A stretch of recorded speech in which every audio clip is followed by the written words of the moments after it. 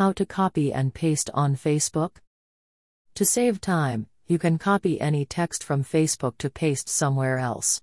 Besides, any text can be copied and pasted into Facebook as a text, comment, or status update. So, how can you copy and paste on Facebook? Open the Facebook application on your phone, and log into your account with your email address/phone number and password. Find the text you'd like to copy from Facebook.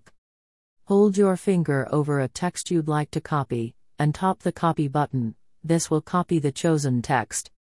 Go to the place where you would like to paste the text. You can paste it on Facebook, a different website, or another place. Hold your finger over the space where you'd like to paste the text, and then tap the paste option from the menu that comes up.